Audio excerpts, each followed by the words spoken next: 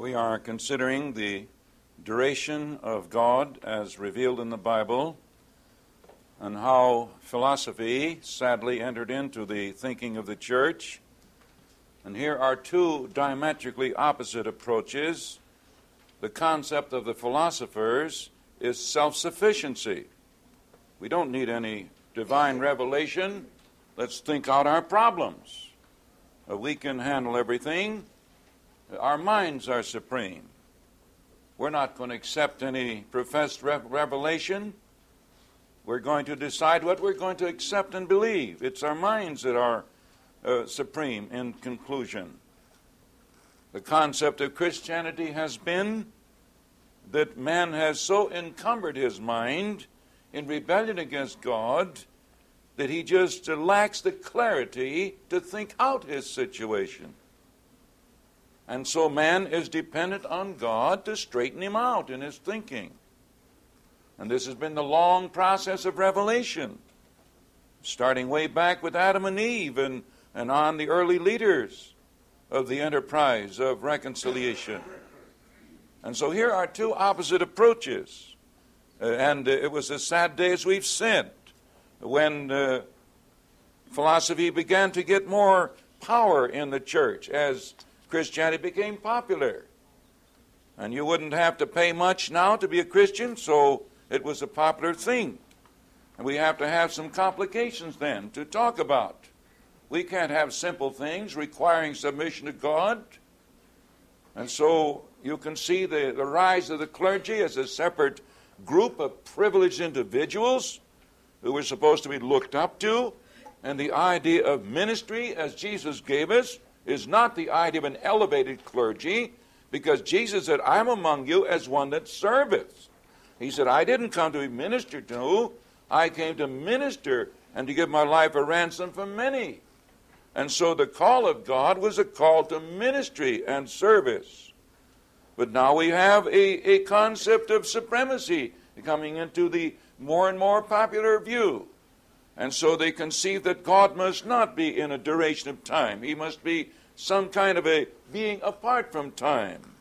And, of course, there can't be any new observations in the experience of God. So he must know every single iota, every detail. Now, remember, friends, you cannot have a knowledge of the big things without a total knowledge of the little things. Because the big things result from the little things. And so this is a tremendous thing to ask anybody to believe. And so here we have the situation. There's no succession of thoughts then. It was affirmed in the divine being. Everything is one grand expression of some sort. And of course the net result is God's removed from our conscious understanding. We can have no understanding how there would be an existence of a being of this dimension and so on. So this has a deadening effect upon our spirit, upon the spiritual life. As complications came in, which God never intended, of course, to be. And so, after a very, very extensive study of what the Scripture has to say, gathering hundreds and hundreds of passages, we've come to select a few here to represent the ideas that seem to be what the Bible has to say in the matter.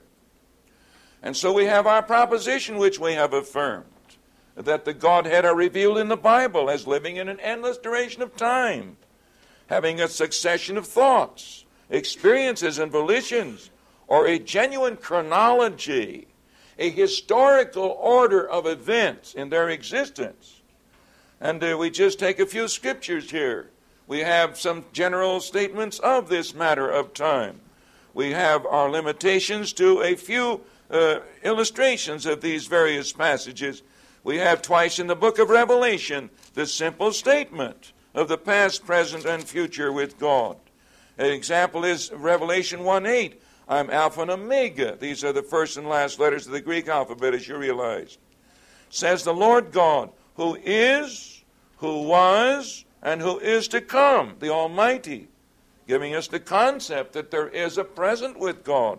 There was a past, and there is a future. The future is not now. There's a present with God as well as with us, if we're going to understand this. Then we have the idea of reasoning. many times illustrated and represented concerning God. Now, you can't reason without a duration, can you? The reasoning process requires a succession. You have one thought here, then you have another thought here, then you draw a conclusion. You can't have a reasoning process without a duration, can you? And so God is represented as reasoning so many, many times in the Bible. And we think of that greatest expression, Isaiah 1:18, where God invites man, "Come now and let us reason together, says the Lord." And he wants to reason upon the wonderful blessings of reconciliation. We have emotions represented concerning God. And oh, what a study this is. This, my friends, revolutionized my whole concept of the being of God. This reading I referred to was in 1938, so we've had a lot of time to digest and appreciate these wonderful things. And as I set aside a whole vacation time now to read the whole Bible through in about 12 or 13 days, 17 hours a day generally, just getting away from the world of business and responsibility and just trying to get alone with God during this vacation time. And just praying that the Spirit of God may move us out of this old world into the domain of God's being and help us to learn what we can learn about the operations of God. And this was a most serene period of time in my life. We all should have extended periods of time when we draw away from the world and try to avoid any disturbance, because it takes you a half a day to get your mind in order if we have different business responsibilities and different responsibilities in life. And if you disturb this order, then it's another period of time before you get back. So there must be some kind of a period of time in our lives when we will have a concentrated evaluation of the secrets of God. And there came out of this reading such a restfulness, such a blessed concept of the being of God. And the greatest thing probably was the concept of emotion in God. I thought I found 100 passages or so in the Bible that express the brokenheartedness and grief of God over man's sin. In my theology, I was taught this is kind of arbitrary. God, this is here. He did something else there. Did something else here. Nobody's supposed to ask any questions. These are the simple things that are taking place. I never got the idea in my theological training that God was sensitive and that he was limited in what he wanted to do, and he was grieved in the depth of great divine consciousness over the way man had treated him. And this draws us out with such sympathy. Now, my friends, this is a sympathy that comes out of intelligence. We have all kinds of approaches toward worship, many of which is not a development of worship based on intelligent understanding of facts. There is so often an endeavor to lift men's minds above theological complications into the area of emotional worship. And this is very temporary and very ineffective. But when we sit down and learn something about God and really are satisfied about something about God, there comes such an automatic, spontaneous response of drawing out of our personality. And so with such a deep movement, you notice if you'd looked ahead in our manual, the consequences of sin. Number one consequence we represent is not what sin did to man, but what sin did to God. I was never taught this in any theological presentation. And yet this is exactly the deep, affectionate revelation of the Scripture. What sin did to the plans of God and the great bounty of the love of God is an utter, colossal tragedy. The greatest tragedy, that a God of love and hope and purpose should be so disappointed that little tiny man doesn't want any more exposure into the endless dimensions of the infinite divine being. It is unthinkable that man should be so stupid and so rebellious. And to think that God has a consciousness of all he has to give man, and little tiny man doesn't want it. And so God's consciousness of his love builds up a pressure in the divine being, And this brings the intensity of sorrow and disappointment that the Scripture reveals. Oh, my friend, praise the Lord. What this did to me, it drew my heart out in worship and sympathy with God. And we say, oh, Lord, I'm just a tiny little speck of a personality in your little world here. But one thing I can do is make one little contribution toward your happiness. I can't control what other people do, but we can have one place in God's existence where God is not going to have sorrow and disappointment. And here then we have the greatest motivation to live for God, to contribute to the happiness of God. And I like this part of section 11, where we talk about continuation in the love of God. And so the Bible reveals the sorrow and disappointments of God. Oh, how deep. There could be nothing greater expressed than you have in Genesis 6. Here God has one single person on earth who wants to have an exposure of mind. And so as God is represented, going from mind to mind. Do you want me today? No, I'm busy. How about you? Do you want me to? No, I'm inventing evil. I can't be bothered with you. Then what about you? Do you want me today? No, I'm busy. And so on. And here God goes from mind to mind, and he finds one who is interested in opening up the personality to him. And he is grieved in his heart, and he repents that man had been created. And we give you later on a study of the Hebrew word that is translated repent. It is regret. It is a deep pathos of sorrow that man had been created since this devastating result happened. And now God is reduced. This would be something for many theologians to think about who say that God's will is being done. Could anybody conceive it to be God's will and plan that there should be one on earth who would respond to him? That would be a very strange deduction, wouldn't it? And so as we see the tender and the pathos of God, what a moving situation. We can't just but say a couple of things here. Here we have Abraham. You know, he's God's plan to build a nation through Abraham. He can't reach the world to an individual. He has to build a nation. And he made these many promises to Abraham. And here, finally, Isaac comes on the scene. And now he is apparently near 20 in this area. And now God says, I want you, Abraham, to take him up and offer him on the altar there. And early in the morning, no consecration necessary. He's busy to do what God told him to do, this terrible, terrible, awful thing. To take this heir of the promises, and everything looks like everything's going to collapse now because everything is wrapped up in Isaac now. And take him and offer him. And you know the story, how he couldn't have been compelled to do this. So there must have been a confidence in Isaac as well as Abraham.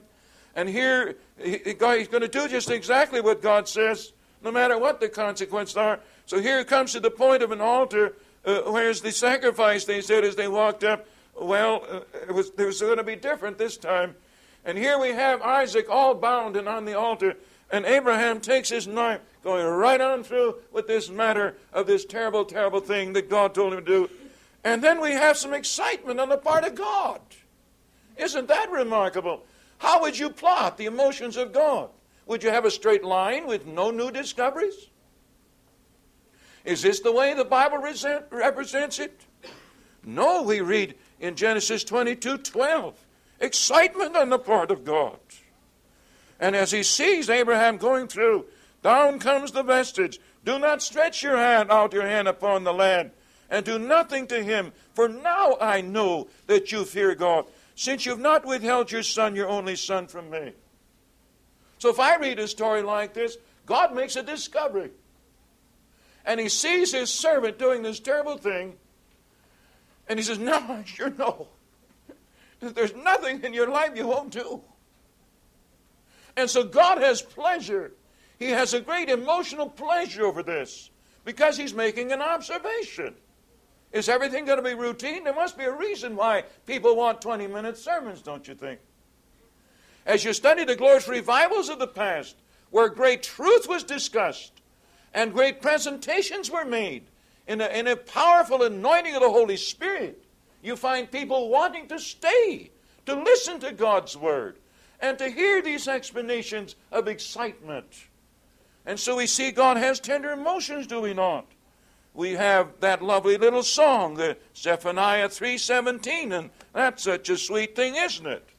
But this talks about the deep emotions of God, doesn't it? The Lord your God in the midst, a victorious warrior. He will exult over you with joy. He will be quiet in His love. He just wants to relax with us. As we love Him and worship Him, He'll rejoice over you with shouts of joy or singing. Are we going to allow God to have emotion?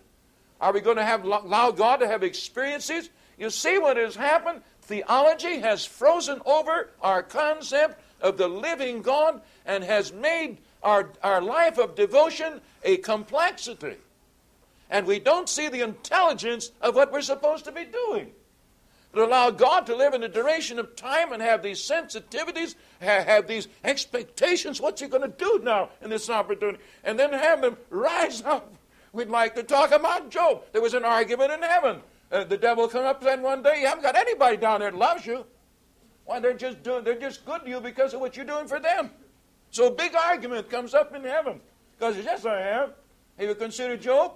And God has fences around all of us. Let's be careful that we don't attribute our spiritual victory to ourselves. Or God may take down some of the fences and show us where we stand. This is what God had to do with Peter, wasn't it? He said, I'm great. I'm different than all the rest of them. And God have to take down the fences of Peter and show how weak Peter was. All right, here's some fences around Job. And the devil says, the trouble is you don't give me enough rope here. You give me some more rope, but we'll show you that he doesn't love you. And you know the story, the rest of it. And then it comes Job. He says, though he slay me, yet will I trust him. And so God says to the devil, who wins the argument? Look what you did. You moved me to take down all these fences and allow all this terrible catastrophe to come to my servant Job just because you didn't believe me. And God can point to the devil, and the devil goes off in defeat like he always does. Are we going to allow God to live in a duration of time, to have excitement over us as His little children? Or are we going to have these great big immensities of concepts with all their long words and discussions? Oh my, praise God. It's hard to not keep right on as we feel the blessings of the Lord in this area. And so we have different acts of activities that God has expressed Himself in. We have the whole process of creation, do we not? When God did specific things at specific times. And we have an instance of this, a repeat of this, we might say, in Exodus 31:17. And here we have God doing certain things in past and then looking back over something He had done. Obviously, there is a duration with God, or how could He do things at specific periods of time, and how could He look backward over what had been accomplished? So we have the simple statement here. In 6 days the Lord made heaven and earth, 31:17, but on the seventh day He ceased from labor and was refreshed. This is back to the first chapter of Genesis, and God saw that all that He'd made, and behold, it was very good. And so God completes the operations of creation and looks backward in admiration over what has been done. How would He do this if there's not a genuine chronology, of course, in the operations of God? And so we see some very simple things coming up as we get to the Scripture. God has care and oversight over us as His children. And what a sweet idea this is. We have a passage here in Deuteronomy 23:14, which is a very sensitive passage from God's heart. And He wants to live with us and help us in every situation, doesn't He? But it depends upon our attitude toward Him. Since the Lord your God walks in the midst of your camp to deliver you and to defeat your enemies before you. Therefore your camp must be holy, that He must not see anything indecent among you, lest He turn away from you. So the concept is God is living with us in our duration, and He's making observations of our reaction, and He's making up His plans to do for us what He can in accordance with our actions. And so we see the lovely representation of God's heart. God has made many decisions and changed his mind in decisions. We'll have a little more reference to this later on. Here you have the second of Exodus 23 and 25, where Israel is under this awful persecution in Egypt, and God sees their stress, and he decides to deliver them. And we have later on the terrible catastrophe of the golden calf. This is one of the most dreadful things you can think of in the treatment of God. We all know the story. Moses is up on the mount with God to receive the sacred revelations. And here they've erected this calf. They got this idea from Egypt, remember? Egypt had the cattle god idea and the golden images of the cattle. And so on. Says, well, let's do the same thing. And so they're dancing around this thing. And this is the God that did all these things. Yeah, here's the God that brought us over the Red Sea. And my, can you conceive of such an apostasy? And God says to Moses, you better get down and see something terrible is going on down here. You better get down and see what's going on. So Moses carries the tables of the law written in the finger of God. And when he comes down below the cloud and sees all this carrying on, it just breaks his heart. He takes the tables and just smashes them down. And it seems like he made another trip up to God, another 40 days, and the intimation is that he didn't say anything for 40 days. We can't exactly prove this, but it seems that this is the picture that is given to us. So he falls upon his face before God, and he's sympathizing with God. Remember, God had said, now, Moses, I can't take any more. This is the end of Israel. I'm going to start all over again with you. You're going to replace Abraham now in my plans. I can't take any more of this action. And then Moses, in his humility, humbles. And here we have the great prayer. You read in the 32nd of Exodus, don't you? And 33rd. And you have the great unfinished prayer with a dash in your text. This is where I think Moses was so full of tears in sympathy with God that he couldn't pray anymore. This is the way we must pray, isn't it? In sympathy with God. Never pray in sympathy with anyone in revolt against God. Let us always take God's side and be sympathetic with him in his great movement. Oh my, what a meaning. God said, I have no more patience with this. I just can't take any more of this. And it's going to be a big change. And Moses intercedes. Isn't this moving and exciting? Verse 18, Deuteronomy 9, and I fell down. Deuteronomy is the second law, isn't it? In other words, Deuteronomy is a repetition of what happened. It's such a beautiful, rich, spiritual book, isn't it? Because the main spiritual ideas of the previous books of the Pentateuch are reviewed here. And so this is a review of what Moses experienced. He said, I fell down before the Lord as at first, 40 days and night. I neither ate bread nor drank water because of all your sin which you committed in doing what was evil in the sight of the Lord to provoke him to anger. For I was afraid of the anger and hot displeasure with which the Lord was wrathful against you in order to destroy you. But the Lord listened to me that time also. And you have in the other record of Exodus 32 how the Lord repented of what he said he was going to do, and he did it not. Oh my, do we see the movement of God's being? Do we see the sensitivity, the decisions of the great being of God? My, what a moving book the Word of God becomes as we try to get simple and read it as it is stated. And see the dramatic activity here in the presence of God. We can't go on to these others at the present. We have the concept of Saul being chosen to be king. And how God had to repent of this when Saul revolted. We have Jonah and the great repentance of Nineveh, and how God repented of the judgment he said he was going to send, and he didn't send it. So we have these different illustrations, many, many illustrations, don't we, throughout the precious Word of God. Now we come to the clincher of the whole matter. Because now we have some changes in the internal relationships of the Godhead.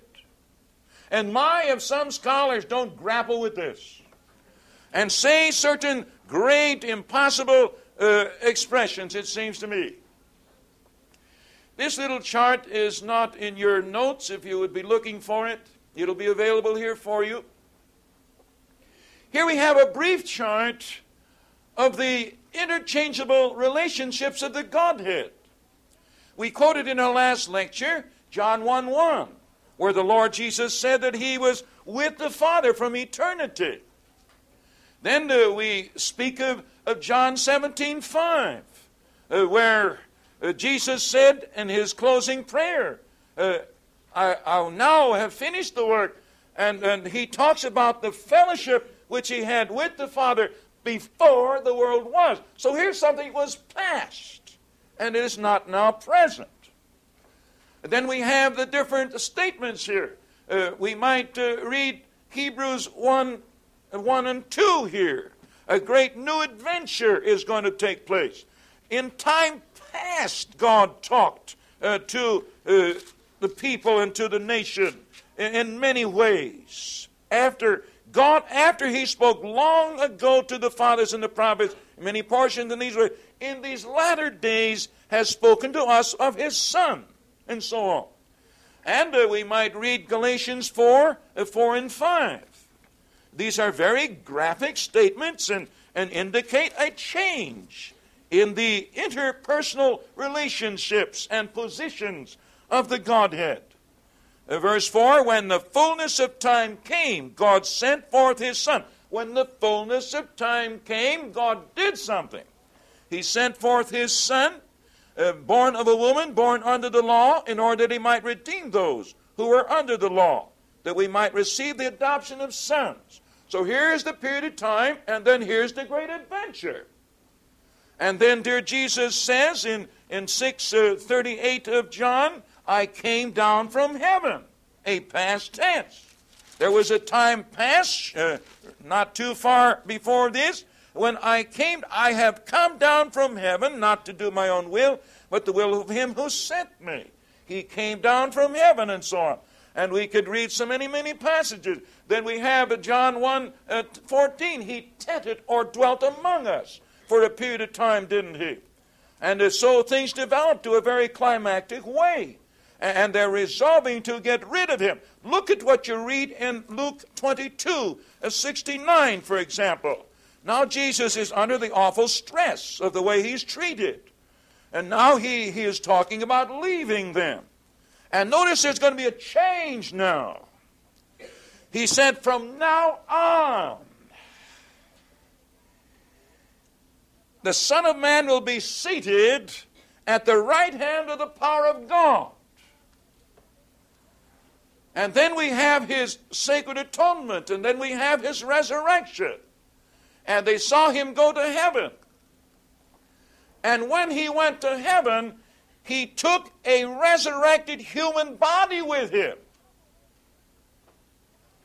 Now, somewhere in the universe is a place called heaven. We'll mention this in the next heading here. And in the place called heaven is the center of God's domain. Here is the concentration of the Trinity in their operations, in regulating the moral universe. And now a change is going to happen, because there's going to be added to the center of domain of the Trinity a human resurrected body. You remember Stephen was given to see this in his dying moments. He looked up into heaven and he saw the Lord Jesus having arisen, as the verb seems to indicate. In other words, dear Jesus rose to receive him. So how do you put this together if there's not a chronology with God, you see? These are changes in the interpersonal relationships of the Godhead. And no kind of escapism of theological juggling can seem to avoid this firm, simple statement of fact. Then we have something new is going to happen. The Holy Spirit is going to be given in this new wonderful era in which we are privileged to live.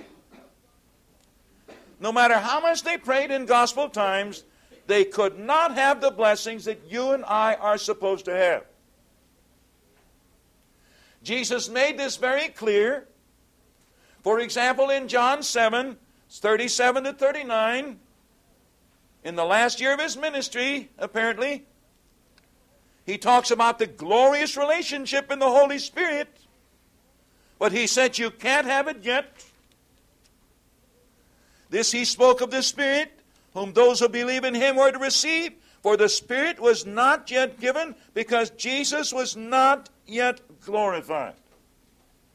We'll see some reasons next week why God could not bless in time past, like he can now bless. But they could not have this new glorious thing that was going to take place until the sacred atonement had been accomplished with its profound moral force of humiliation, so God can bless more than he ever could bless before.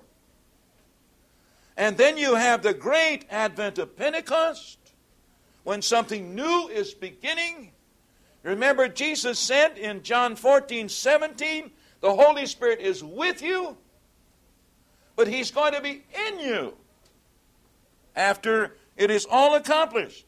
So something new in intimacy of the Holy Spirit is going to start after Jesus had finished his atonement and had been raised from the dead and ascended. So Peter explains Pentecost in Acts 2:33, doesn't he? Therefore, having been exalted to the right hand of God, and having received from the Father the promise of the Holy Spirit, he has poured forth this which you both see and hear. So here's a genuine chronology when something had to be done before the new procedure could start. And now we have the new wonderful era in which we are, the age of the Holy Spirit, which is an age of intimacy. We're not supposed to need rules and regulations in this age, because we're supposed to have such a new one to rule upon earth by force. And there's going to be absolute righteousness.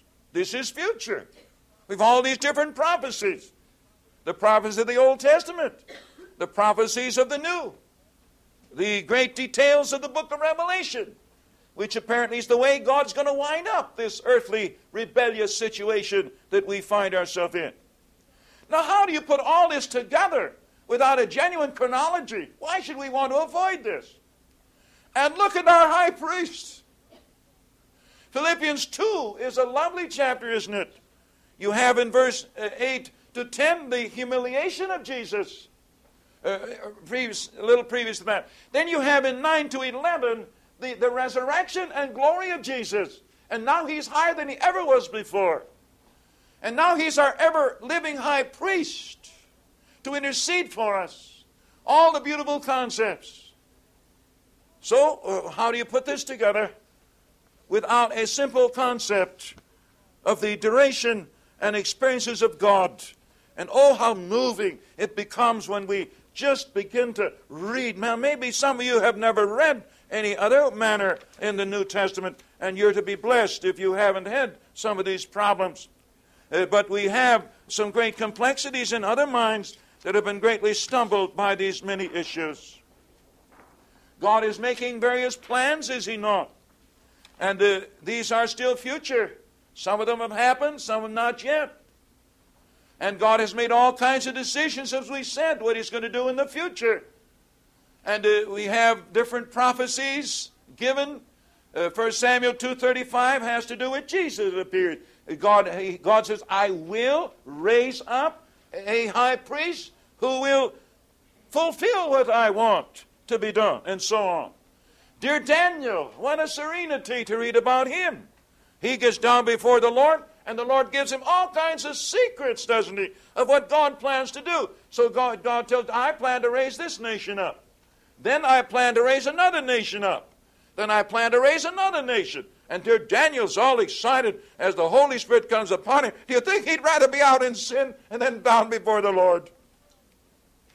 My, talk about excitement. And when we give our little lives to dear Jesus and feel the pulse of his heart, anything compare with this? You say certainly no. And so here we have many plans that God has revealed. Then in the First Jerusalem Conference, Acts 15, James rises up to explain what God is doing. And so in between these mountain peaks, he is calling out the church, both from Jews and Gentiles, anyone who will submit to God. He's calling out and formulating the church. So we have these different wonderful revelations, don't we, concerning God's operation. And then Jesus said, I'm coming back like you saw me go into heaven. And I'm not much concerned with all the arguments on the eschatology problems, whether there's a premillennial coming or a premillennial, I should say pre-tribulation coming, a mid-tribulation, a post-tribulation. There seems to be obviously a premillennial coming when Jesus is going to come. Now, our marching orders, as I said, occupy till I come, whenever that is. Let's be so busy trying to win souls and try to bring souls into the heart of God. And when dear Jesus comes back, may he find us busy for himself and not spending our time arguing about all kinds of little details which we really don't need to know. Let's just keep busy for dear sweet Jesus and trying to represent the nature of God and trying to get souls to listen to the wonderful things of God and make God happy with souls being reconciled and make the souls happy when they're reconciled, and we get off to the side and watch the happiness of God and man. This is the beautiful privilege we have, is it not? And so rather than getting into some of these long controversies and all the bitternesses and the things that are said, and you wouldn't think they were Christians talking to each other oftentimes. And this is very pitiful, isn't it? When God says, then let's march out and try to reach the souls of individuals and bring them into the heart of God. I'm glad this has been the thing the Lord has impressed me upon through the years.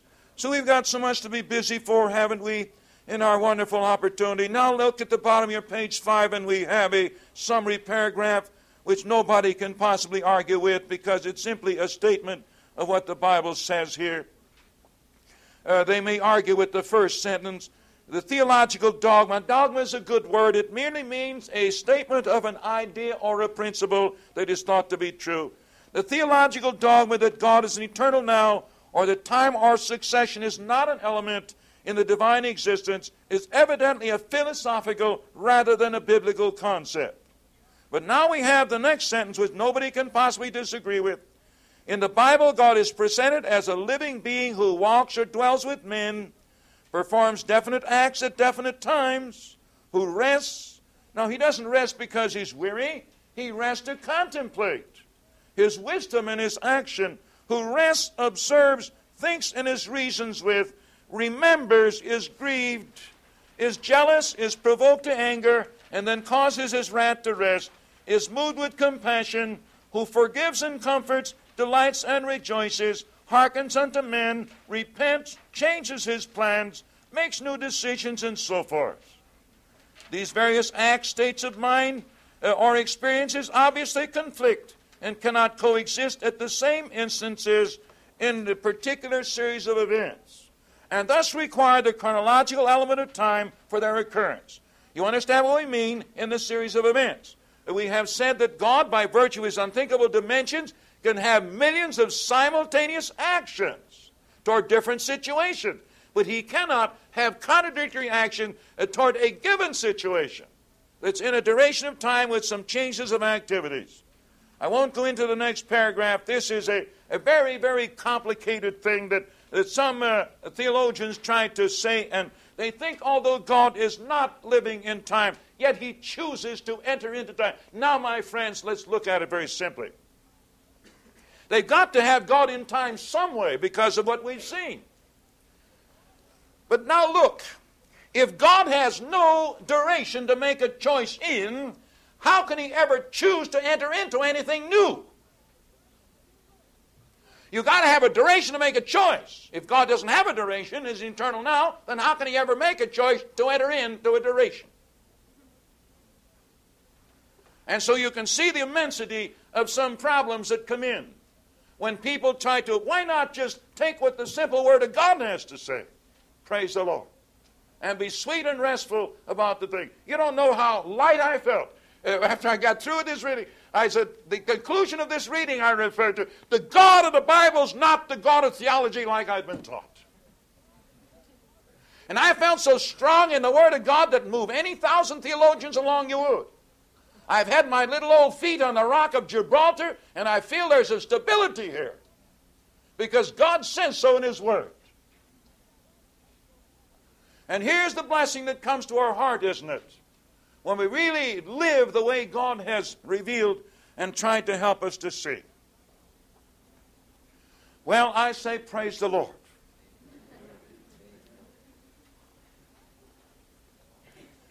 Now we have to say a few remarks upon your pages 6 and 7. Pages 6 and 7 have the idea that we're so grateful that God is revealed in the Bible as living personalities rather than imagining we're under the forces of some kind of a calamity that might happen. Look over to page 7 first. I don't know what exposure you've had to recent scientific journals or writings. I heard one lecture by a high scientist which was totally frightening. And if you were kind of weak in mind, you might be absolutely distressed by all the calamities that science imagines may come. They think that the world happened by a collision. You never know when the next one's going to come. And you have all of these, they think we're being invaded from outer space. And there's such a calamitous situation developing in scientific journals. I suppose that most of these curious theories come from selfish minds who just want to become prominent by proposing different ideas. But I say, if all we had to lean upon was the terrifying statements of many scientists, it would certainly be a depressing viewpoint to have. And this is what leads us to be so thankful that we're not subject to the happenstance of accident. Well, this is a part of evolution. There was an accident, and thus evolution started. And so you have all the idea of accidental collapses of different things and different things that might happen. And indeed, this is a most distressing age in which we're living in. And we can be so grateful that we have a great being. The beings of the Godhead are living personalities, aren't they? And we can rest in our wonderful God and see the composure of His character. Now, we give you on your page 6 a few thoughts on the personality which you've already thought about together. With just a couple of words here, we say in the middle of the page, we have to have free will to have personality, don't we? We have to have the ability to originate action, we say. If you're going to know what you should choose, you've got to have intelligence, don't you? So this is a part of personality. So we have to have the will being able to direct the intelligence to think. Now, if you're going to evaluate what is being done in personality, then you have to have this emotional or this experiential ability, don't you? And so we're so thankful that God has this wonderful ability. Then at the bottom of the page we mention what we've talked about, that God chooses to regulate His dynamic. He's not a victim of His forces of personality. He chooses to regulate His energy by love and kindness and tenderness. And so we say in the middle of your page 7, it should overwhelm us with joy to learn that the Bible does not represent God as a great first cause who entered into creation without emotional sensitivity and delight. And so the God of the Bible is not some sort of accidental force on the loose in the universe, originating things at random, as our evolutionary speculations would have us believe. And so we're so glad that the Bible is an account of God's love and sensitivity toward man in providing for and seeking man's reconciliation. And then we have some passages suggesting the personal abilities of the Godhead. And we find the same thing said about God as is said about ourselves. This is what we would expect if we're a little reproduction of the great personalities of the Godhead. So God is said to possess intelligent activity, as we've seen in some of these passages. We have in Isaiah 55, 8 and 9, a reference to God's thoughts. And He indicates the true intelligence of His thoughts here. My thoughts are not your thoughts, neither are your ways my ways, declares the Lord. For as the heavens are higher than the earth, so are my ways higher than your ways, and my thoughts and your thoughts. So God has thoughts. He has procedures of reasoning, as we have a number of passages indicating this. He reasons through the prophets. Come now, let us reason together. He talks about to Micah, why don't you love me? Can you find any reason why you shouldn't love me? And he invites man to come with his objections if he has any reason why they shouldn't love God. Won't you come and reason with me, God says. Then God has experiences of emotion. How precious it is to see this. We talked about a couple of illustrations there. We have God's emotion in Ezekiel 6 and 9. And the Authorized Version has a very penetrating translation. The middle of this verse here, where we read, I am broken with their whorish heart, which have departed from me, and they don't want me. So God is represented as being grieved in the depth of personality. In the American Standard Bible, I have been hurt by their adulterous hearts which turned away from me, and by their eyes which played a harlot after their idols. So God is represented as being very disturbed in his emotional being over the way mankind are treating him. Just think of the sorrows over Israel when God did all of this. We have a sample of this in the 95th Psalm, where God is grieved over their lack of response. He said here, for 40 years I loathed that generation, and said that they are a people who err in their hearts, and they do not know my ways. Therefore I swore in my anger, truly they shall not enter into my rest. So we have so many times the grief and sorrow of God. Think of dear Jesus. Oh, he must have been so sorrowful, mustn't he? And as he spoke these words in Matthew 23 and verse 37, he looked around and tried to find a warmth of response. He looked at the creature. Here's a mother hen who has the instinct to give itself for its young. My, isn't it interesting, the instincts God has put in the creatures. And here the little chicks looking through the feathers with such serenity. And Jesus looks at this picture and he has sorrow. He says, this is what I want to do with you. And he says, oh, Jerusalem, Jerusalem, who kills the prophets and stones those who are sent to me. How often I wanted to gather your children together the way a hen gathers her chicks under her wings. But you were not, you were unwilling. You didn't want me. I wanted you, but you didn't want me. Oh, how sorrowful are these expressions concerning the heart of God. What does God want to do? Rob us? No, he wants to bless us and give us good things from his heart. And so we see the developments, do we not? And there is joy in heaven over one sinner that repenteth, Jesus said. And so God is so deeply concerned with man's reaction. Then God has the ability of self-decision. We saw there was a day when he created man. Then he made a decision to repent of what he said he was going to do with Israel, we saw in the golden calf situation.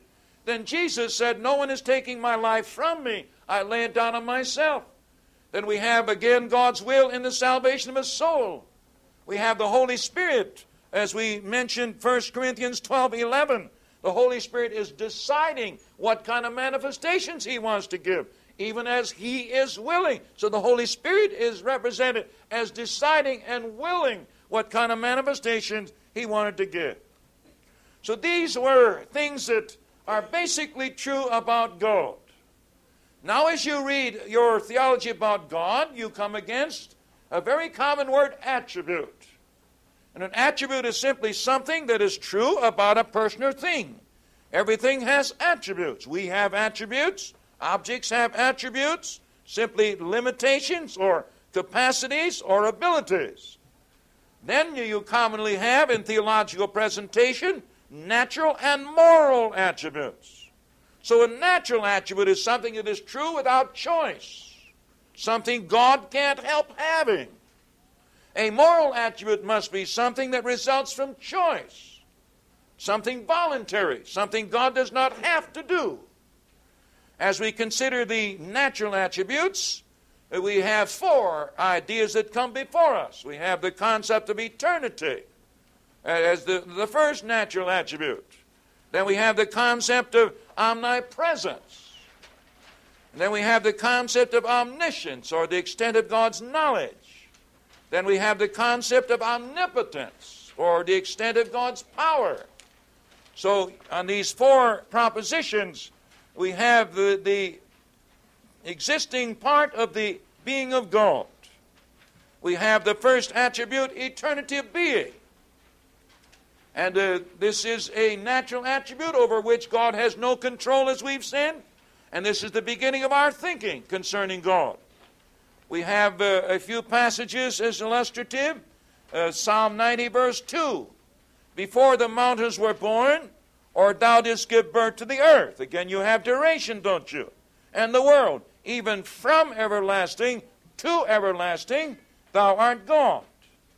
Giving us the concept of eternal existence, eternal duration. Then we have a passage in Deuteronomy 33:27.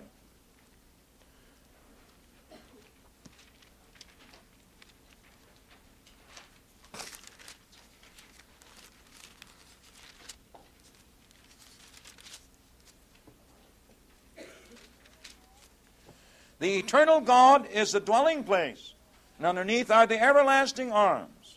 The concept of the eternal God, the one who has this eternal existence. Then we have what we've read in the New Testament as a result of creation and the observations. Man is responsible to recognize his eternal power and divine nature, which have been clearly seen.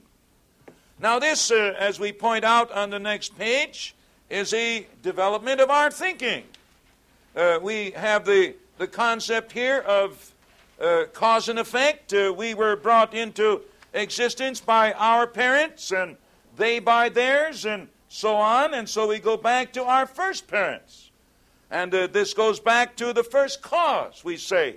And so we have the concept of eternity, but we can see the plain revelations of the Scripture on this matter. We'll just say a few words about the next area of omnipresence. And this is a natural attribute of the Godhead. We say, by which is it intended that the being of God pervades all space and is everywhere manifested at all times.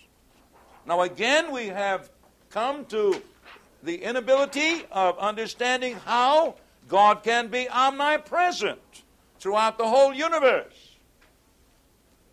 And again, we must depend upon our spiritual consciousness and accept this wonderful statement by faith. We have no idea at all how God can be present throughout the whole universe.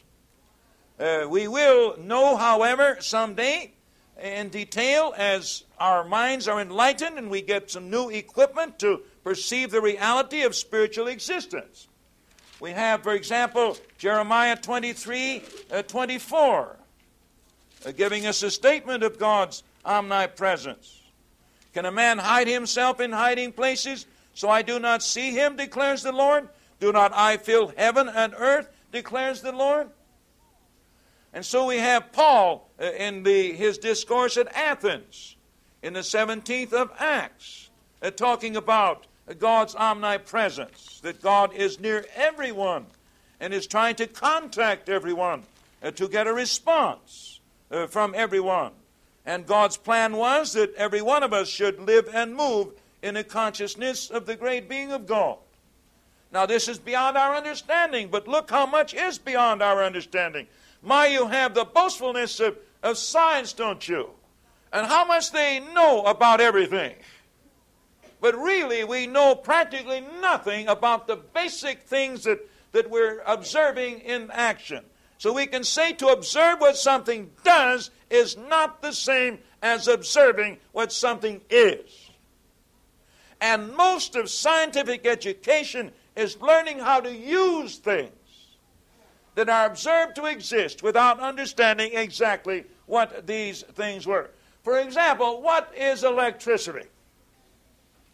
Here was a magnetic field, and someone was turning a coil in a magnetic field, and it took a little effort to turn it. And when it was turned, there was this mysterious thing that went through the wires. What is it? Nobody has any idea what it is.